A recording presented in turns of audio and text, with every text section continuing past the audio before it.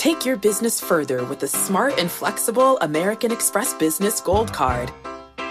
It offers flexible spending capacity that adapts to your business. You can also earn up to $395 in annual statement credits on eligible purchases at select business merchants. That's the powerful backing of American Express. Terms apply. Learn more at americanexpress.com/businessgoldcard. From Silicon Valley to Wall Street, the promise and perils of artificial intelligence are playing out on the world stage. But what will the next phase of AI adoption look like?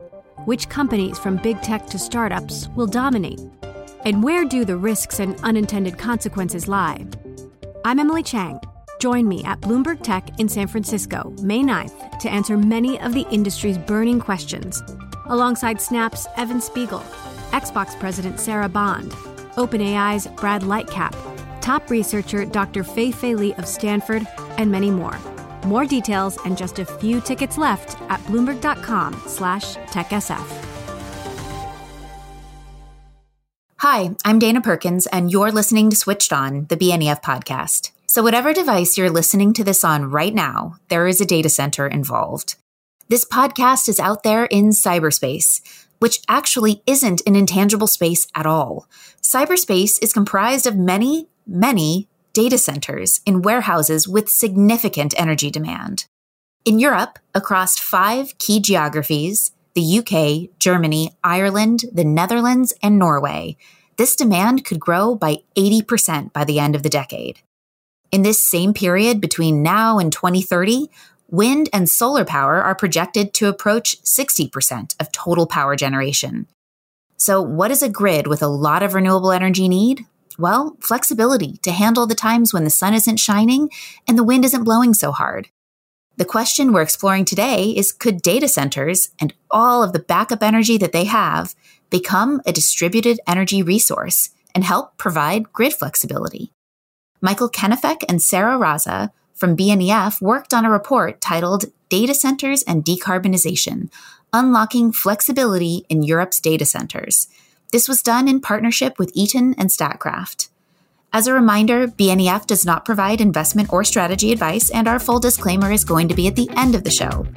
And now let's speak with Michael and Sarah about data centers and grid flexibility.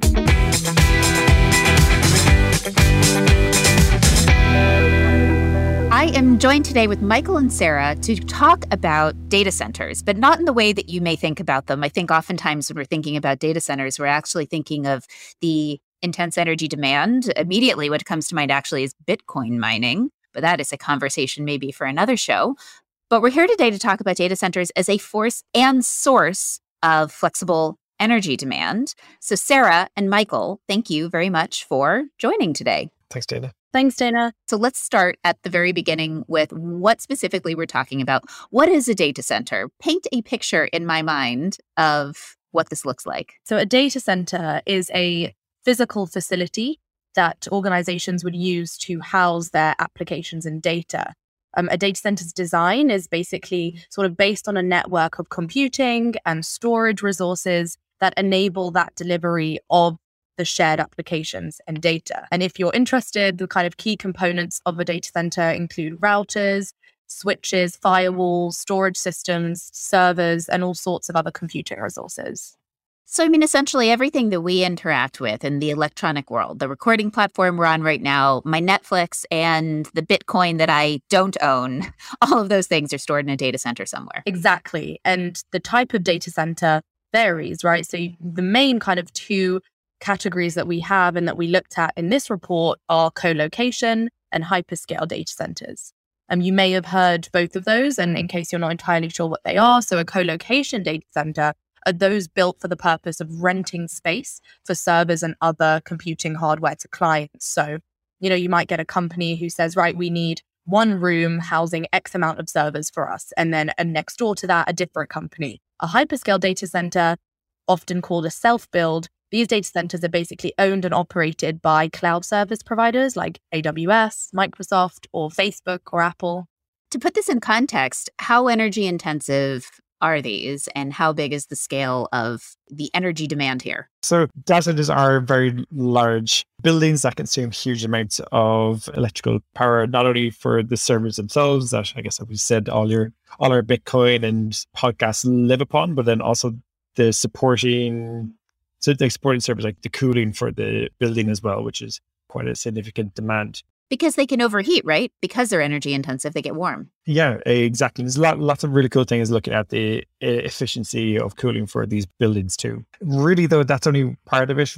So most of the demand, like if the cooling probably makes up about 30% of overall electrical demand in a data center, most of that computing power and energy goes to doing the applications and hosting the data itself. So these are actually really sophisticated energy resources. They have their own on-site backup power generators.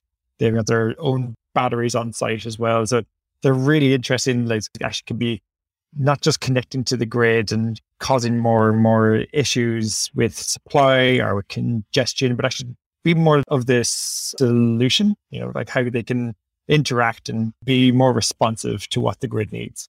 Okay, so we've established that they're definitely a source of energy demand, and we'll come to the flexibility in a second. But just before we get too deep into that, I think it matters for us to point out which countries and kind of which part of the world you guys specifically looked at, because this is a bit of a case study. It seems like everything is a bit unique here. So we've done a case study on some specific countries for some specific reasons, which will hopefully have applicability to other parts of the world. And maybe you could shed some light on that. What did we look at? Yeah, so Dana, you might be familiar with the FLAP-D markets. Don't know if you've come across that. No, I have not come across that. So most data center capacity in Europe is concentrated in 5 countries: Germany, UK, France, Ireland, and the Netherlands. And that kind of capacity is almost in 5 of those cities, and that's referred to as FLAP-D. So these markets are the largest for a bunch of reasons, like Frankfurt, London, and Amsterdam obviously have the largest internet exchanges. Dublin is a data center hub specifically for, the history of large technology companies headquartering in Ireland. But we actually decided to, yes, focus on the UK, Ireland, Germany, and the Netherlands, which, as you guys just heard, they're 4 of the largest markets.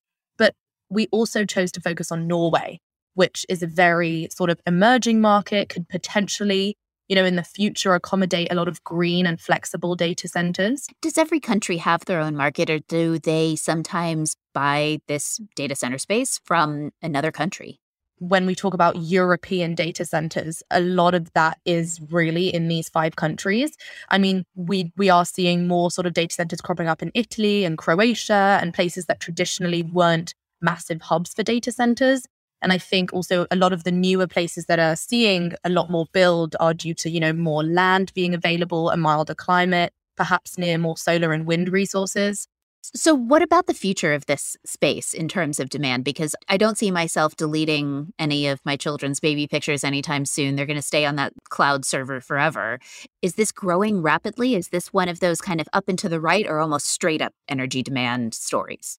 So in this report, our actual goal here in one of the, one section of the report was to actually extrapolate and understand what demand would look like in 2030. So we kind of looked at current data center power demand in 2021, data center electricity demand, and, project that out until 2030. And kind of some of our conclusions here were that this level of growth, is not slowing.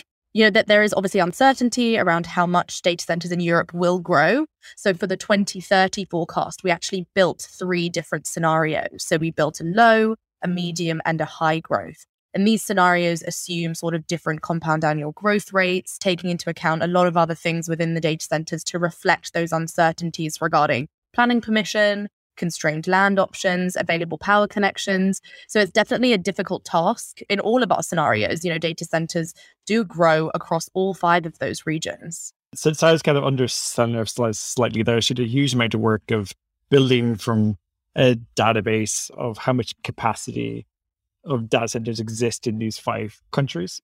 And we use that then actually to, while the amount of capacity in each market could be the same or less even, but actually the impact they have on the grid is really relevant to the size of the grid that they're connected to. And there's a big range there. So I might say like Ireland and the UK might have similar amounts of data center capacity connected, while in the UK, data centers make up about 2.5% of the amount of electricity the UK consumes. In Ireland, data centers today consume about 14 or 15% of all of Ireland's electrical generation. So there's a big gap between the impacts that the data centers can have on grids. Okay, so they have an impact, and I think we've set this up. Let's go to the flexible part of the demand. What is the opportunity here? Because I'm thinking, as we talk about flexible demand, we're not going to be able to take them offline. There's a security of supply issue here. So what are the choices available to data centers to build that flexibility? I mean, this is kind of the crux of it. And I guess what we really wanted to dive into with the report is when you're looking at a data center, there's several sources of flexibility available. So you could have the load, so actually that is the applications and the data that's going on, and you could shift that by time. So, so if you've got something that doesn't have to happen at 2:00 in the day, then you can actually do it at 2 a.m. at night. Let's shift that to also if something can happen in Germany, but actually the German grid's really congested at the moment. How about we can shift that computational task to France, where actually it's a far more relaxed grid. While there's the load you can shift, there's also, as I was saying earlier, there's a lot of electrical equipment on site. So you have the UPS, so that's the uninterruptible power supply. So this is a battery that pretty much every data center will have, that if the grid goes down, which is a huge issue for data centers. As you said, data centers do not want to go down. They get paid to be online when we want to have our podcasts. And we all get very upset when our podcasts aren't there. I certainly do. Yeah. So they have what they call a UPS, uninterruptible power supply, that will come on instantly. The power supply goes down and will run for about 5-10 minutes until the backup generators come online, because it's like starting up your car. You have to turn the engine on. It takes a while for the engine to warm up. So UPS is a battery that can jump in. Every data center has a backup generator. The problem is most of those are diesel. We don't want to use diesel for flexibility. Ideally, these backup generators will never be run. There are alternative options. You could use hydrogen, new options that if those were installed, maybe we can actually start to use that backup generation to do more flexible things with it. Well, so first of all, how much flexibility are you talking about? Minutes, hours, days? What's the duration of time that's being proposed here? It'll all be quite short. I think it does vary on those different aspects. So the load shifting, the UPS and the backup generation. The UPS will be very short. We're talking it's seconds to minutes. Also, data center operators are a bit wary of using their UPS to do these interesting things for the grid. Because it's a backup plan. Then you don't have a backup plan for the backup plan. Exactly. So there's a lot of hesitation, and we can definitely talk about that in the future. But where those UPS can work really well is to provide frequency response to the grid. This is a very big topic to get into, but you can think about frequency response as as frequency as the heartbeat of the grid. So the grid needs to pulse at 50 hertz. So that's 50 times a second. And how the UPS could work is like a pacemaker, that when that 50 hertz goes a little bit too high or a little bit too low, the UPS or the pacemaker kind of gives it a shock to keep the hertz, to keep the heartbeat going at that healthy point of 50 hertz. So that's kind of one of the main uses we saw. So let's say the backup generation was built into the system with the intention to use it. And you mentioned a number of solutions. Okay, so biofuels, one of them. I definitely am seeing this coming very much back into the lexicon after a decade of not being talked about quite as much. But then you mentioned two other things, batteries and hydrogen, which as of right now are very expensive sources of energy. Is there a point at which these become economically viable because the flexible demand is kicking in at a time when the grid really needs it, so the pricing signal is there? Or will it always be a commitment to, let's say, certain emissions profiles as opposed to, actually, I don't know. I mean, what's the incentive? So you're hitting on a great point of the incentives, and I definitely want to get to that. In terms of these two technologies, so like batteries and hydrogen, I think to focus on those, there's only one data center in the world that we know of that is even at the trial stage of using a large battery as backup. Google has a data center in Belgium. So that's really interesting to see. They're already thinking about the next step. Microsoft is pretty keen on hydrogen. It's running a couple of projects at the moment. And Microsoft's actually set a goal to be diesel free by 2030. So there's an end goal there. And it's going to be interesting to actually what are the options they're going to use to try and hit that goal. Because as we're saying, I can't number, but it's the vast majority of backup generation is, I think that green incentive might be one of the best pushes we have to tapping into that data center flexibility. And you're seeing these two leaders of Google and Microsoft, they're starting to talk about 24/7 renewable energy matching. Shifting your load is going to make that a whole lot easier if you can do that. And are they setting the benchmark? How corporations are going to think about the energy procurement? They set that benchmark 10 years ago with PPAs. Are they setting that benchmark again today with this 24/7 renewable energy matching that other corporations will have to keep up with in years to come? Now for a very short break. Stay with us. Out of curiosity, the companies that are operating and running these data centers, I mean, you mentioned Microsoft and Google and companies that I know have net zero targets, in some cases, very ambitious ones, maybe even negative emissions targets. But what about the rest of the industry? Is there a high number of companies with net zero targets in this? I don't have been calling too many out. It's unfair because obviously those companies are being so public with it. I think Sarah spoke through a number of these co-location providers as well, but this is where actually it gets pretty difficult between, let's say, the hyperscalers of those cloud operators we know well and these co-location companies. Because on the one hand, the hyperscale operators, they are very well resourced, some of the wealthiest companies in the world. And the others you have these co-location operators who operate the majority of data centers we see, but they are not as well resourced. I think Equinix, one of the largest data center co-locator operators, has a market cap of about 30 billion, as opposed to Google, I think, which is about 1.5 trillion. Amazon is up around the 2 trillion mark as well. So it's kind of it's difficult to compare them. Also, the big companies have far more control over what they can do. Like they own all their own data centers. They decide what servers that go into them. They know the tasks that are going through them, what their users are using it for.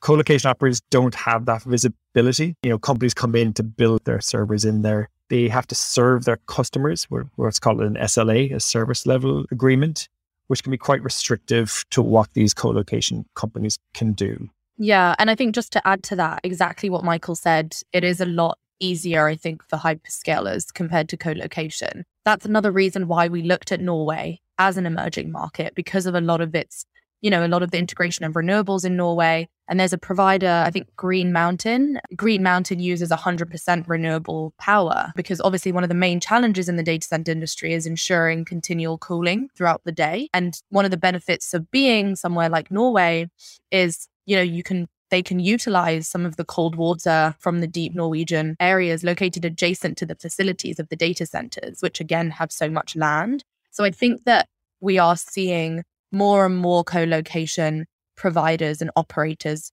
prioritize net zero simultaneously with the hyperscalers. What's the policy environment for these data centers? And are countries welcoming them in, or are they something where they're saying, literally my grid has so much demand, you're going to have to find somewhere else? So, I can just speak to sort of Ireland briefly. Obviously, growth in Ireland, you would expect typically as someone who knows nothing about data centers, out of those 5 regions, you'd immediately be like, we expect Ireland to have the biggest growth just because we know that, all the AWS and, Google's data centers, but actually it might not be as rapid as it has been in the last few years. And that's really due to Ireland's recent sort of policy proposals. And some of those include limiting new data center build unless certain flexibility requirements are met.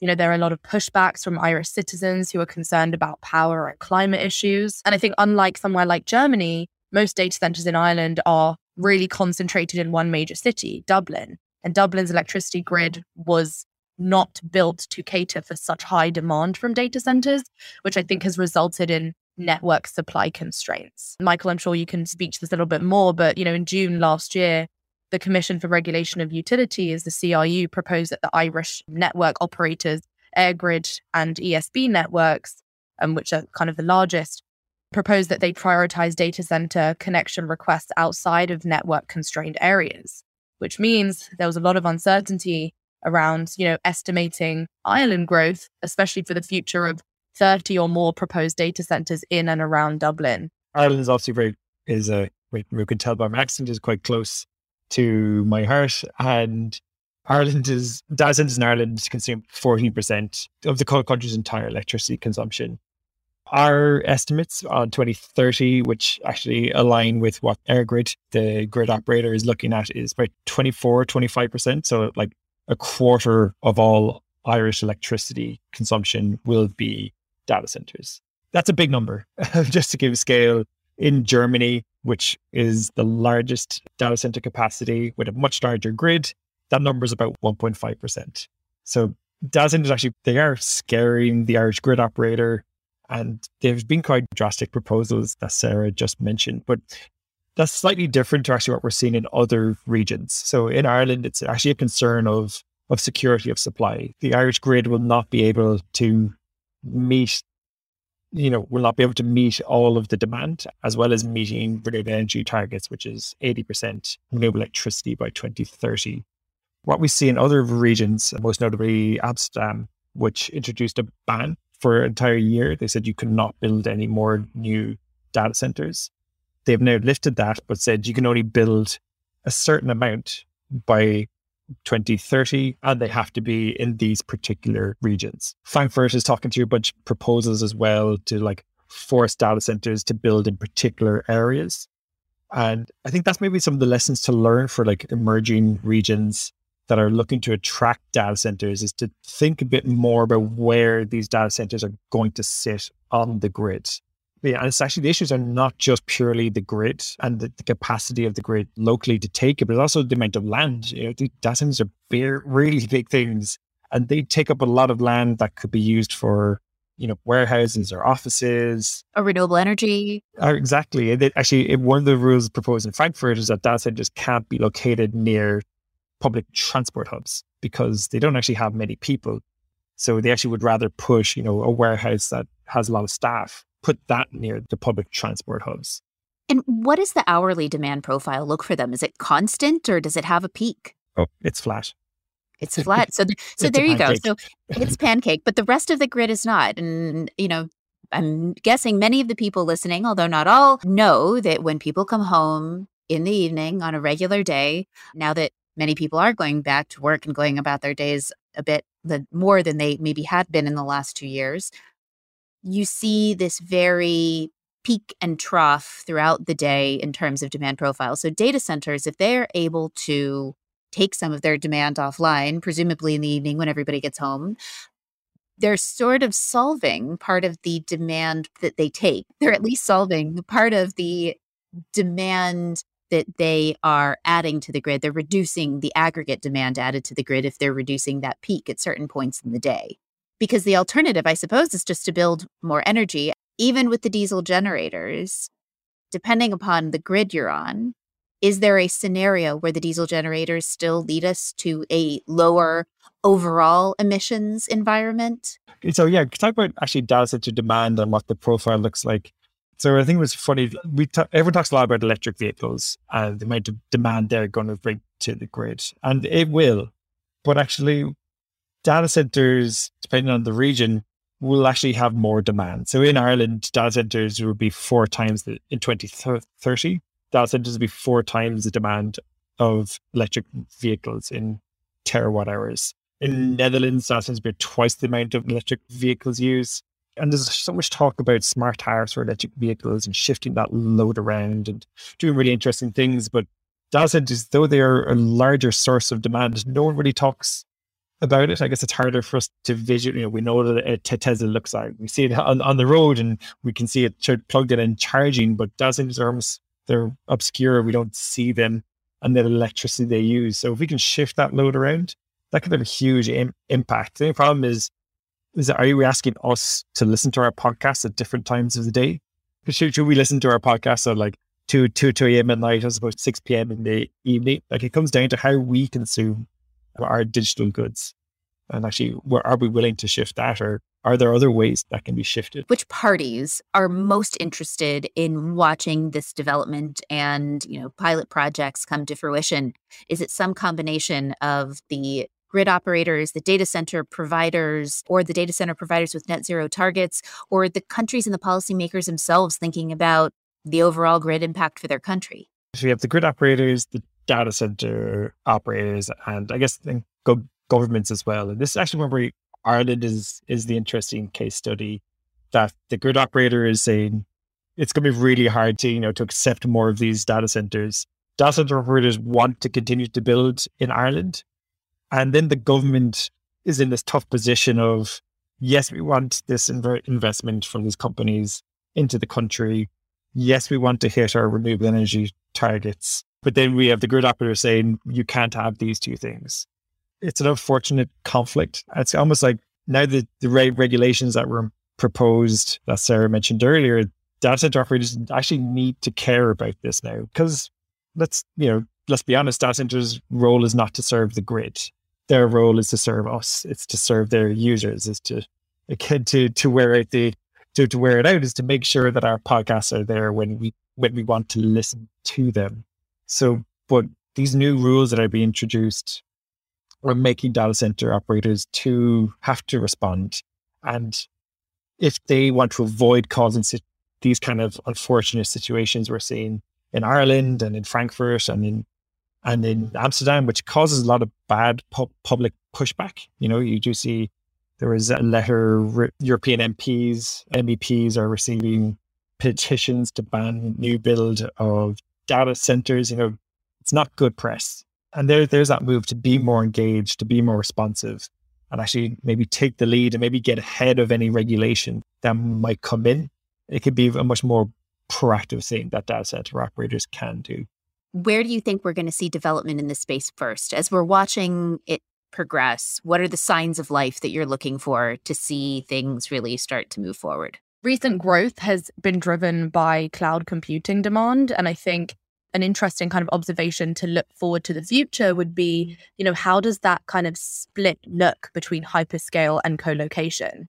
The report kind of states that, the UK and Germany are really led strongly by co-location data centers. I think Germany has pretty much in 2021 0 hyperscale data centers, but Google has actually made a commitment to build one in Frankfurt. So I think looking forward to see, how that split will look and how those countries will change in that split between co-location and hyperscale, and how that increase in cloud computing will change that.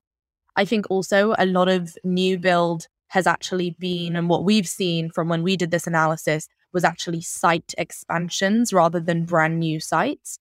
So Dublin, London, Amsterdam, and Frankfurt, which are kind of the 4 main cities that we see within those kind of countries that we looked at, are kind of very mature data center markets. And I think the large operators there have kind of shown little to no interest to buy brand new sites. And in those locations actually have just focused on expanding current. So for example, NDG and Vantage's 70 megawatt data center in the UK recently announced plans to double this current capacity. If you really want to encourage data centers to be more flexible, there's a lot of things that can happen within power markets themselves to improve the signals for flexibility, which it basically improves the economic case, like the amount of money you can earn by being flexible. Because to be honest, if you can be flexible and earn loads of money out of it, companies are going to go for that. They're businesses.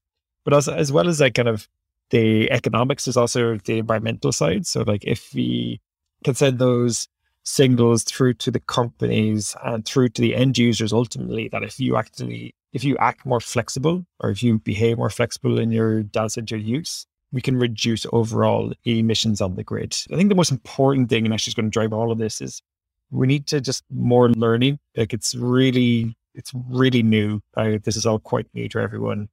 There's a few ongoing at the moment and more on the way, but a lot of work to be done. We're probably 5 to 10 years before we start to see some really big movements in data centers operations in their grid responsiveness.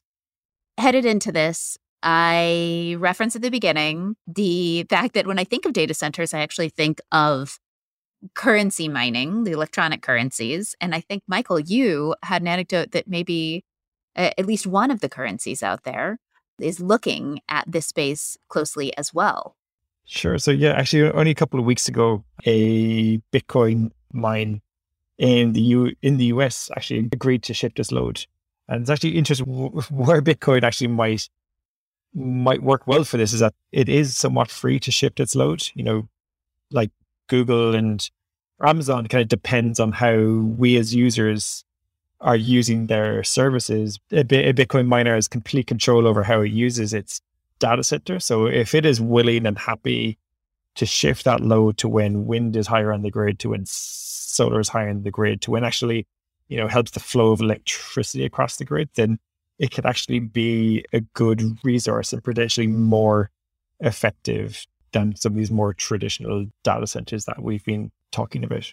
So we will watch the space develop. It's definitely one of the newer and more tech spaces that we look at the future of energy demand, and in this case, specifically data centers.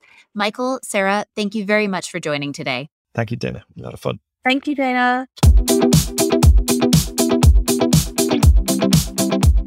Today's episode of Switched On was edited by Rex Warner of Greystoke Media. Bloomberg NEF is a service provided by Bloomberg Finance LP and its affiliates.